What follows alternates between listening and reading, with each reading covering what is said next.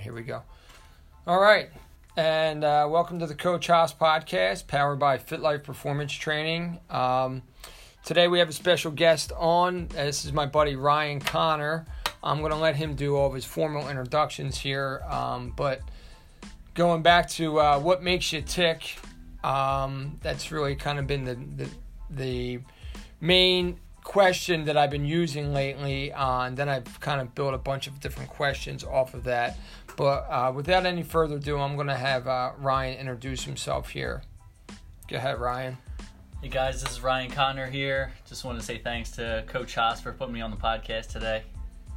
As far as my training experience, I've been here about 4 or 5 years. Started out as an intern, and now I am a sports performance coach, working with our athletes here and a little bit of adult clients as well. And why do you... All right, let's start here.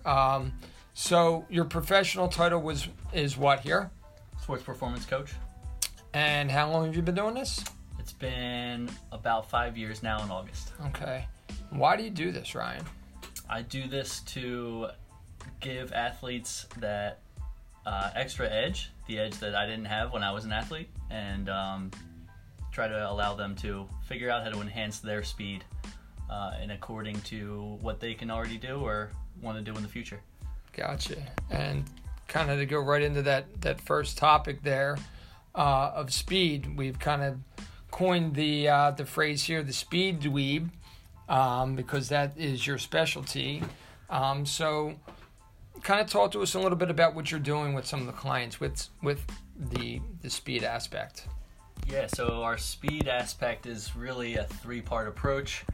There is a mobility portion to allow our bodies to be in the right positions, and there is a skill development, or acceleration is a skill development section where we work on the skill of acceleration and we perfect certain aspects of that from a mechanical standpoint. And then the third being strength, or force production, how hard we can press into the ground, how fast we can get off of the ground, 2 of the main elements of speed.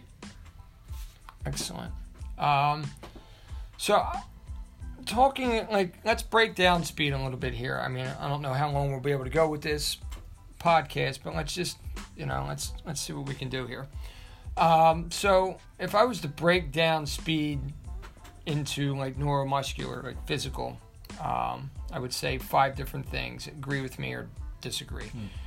1 being acceleration, your first step, quickness. 2 being deceleration. 3, transition or change of direction. 4 being top end or your max speed. And 5 being speed endurance. Yes. Would I be missing anything there? Nothing at all. Okay. So let's break them down just a little bit here, and let's talk first one there, acceleration. Okay. Or first step, quickness. Yeah, so acceleration would just be 0 to 60. Think about it like 0 to 60. Same thing that happens in a car. You press on the gas, either have something available or you don't. Bingo. All right, good. Give me your description of deceleration. Deceleration. So this, to me, is the new king of speed, to me, more than anything. And why? The reason for that is if you look at certain sports, I'll take an example of a football wide receiver. It applies to a lot of positions, a lot of sports too, but just using that example, in order to get into your break, in order to change directions, you have to decelerate. If you decelerate faster than the person next to you, you can accelerate faster than the person next to you. So breaking down the deceleration part can assist you in your acceleration in a big way. Gotcha. So learning how to stop is almost more important than learning how to accelerate. If we were going to order it, I would say deceleration number 1. Gotcha.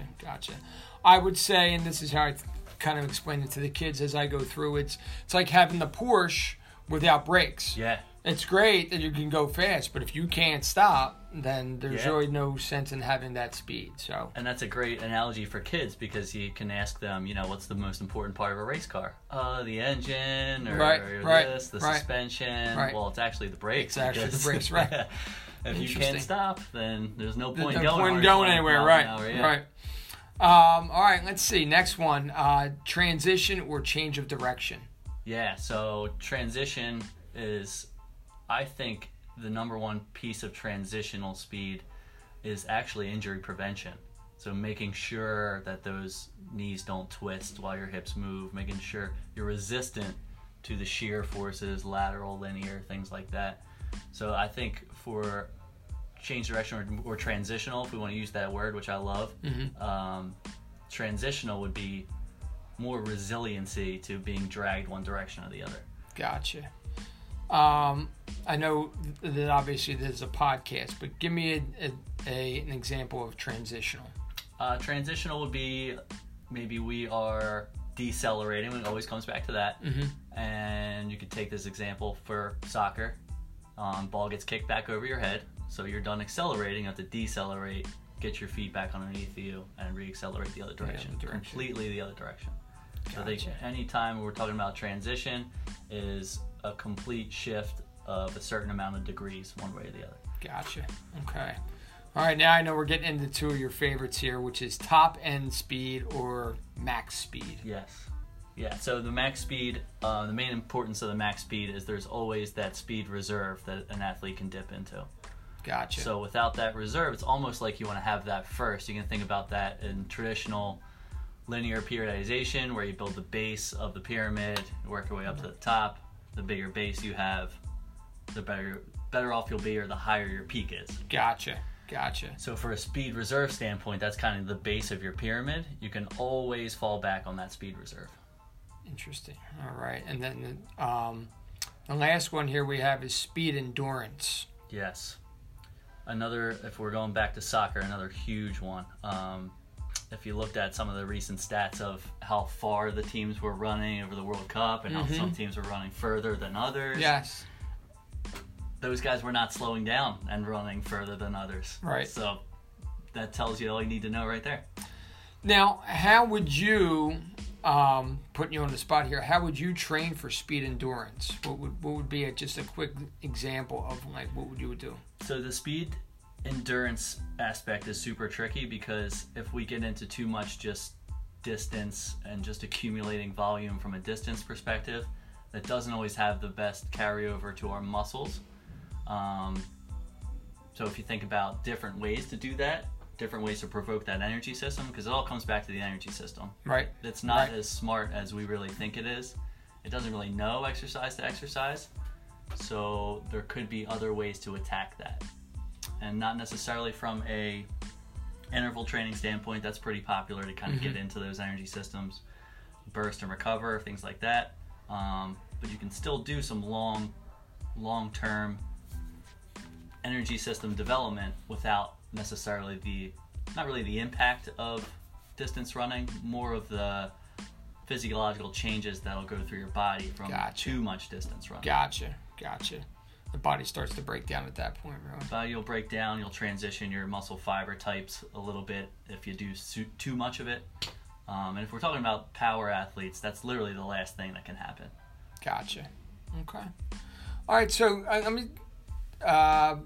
let's go with, where are you living these days on social media? You can find me mostly on Instagram. My Instagram is Coach R. Connor, CONNOR. That's where I interact with pretty much anyone I can. Okay. Do you have anything on YouTube or LinkedIn? No YouTube channel yet. That might be something I look towards in the future. Just being able to provide a longer video is extremely powerful. Gotcha. So that would be definitely something I'm looking to incorporate in the future. Gotcha. All right. And then I have 3 other questions for you here. First one being, what keeps you up at night right now? What keeps me up at night is always feeling like I'm behind. I never really want to get to the point where I'm comfortable with where I am as a trainer. So what keeps me up at night is knowing that other people might be studying or working as hard to develop as much as I am. Gotcha. Awesome. So if you look at that from an athlete standpoint, it goes the same way. Maybe they're working a little bit harder. So as a coach, I'm going to want to work a little bit harder. While you're too. sleeping, somebody else is out there working. Yep. That's it. Always. That's it. All right. Let's see. Number 2, what are some of your success habits? Now, I work with you on a daily basis, so I kind of know some of these things, and some of the newer things that you've kind of gotten into. So kind of talk a little bit about some of your success habits right now. Okay, from a coaching standpoint or training? Yeah, we'll do a little bit of coaching and then personal. Where are you at personally with some of your success habits? Okay, so some of the habits for me personally, I guess I'll just start there because it's on my mind after the last question, is just making sure that I'm spending at least an hour of my day improving as a coach. Gotcha. Number one. Okay.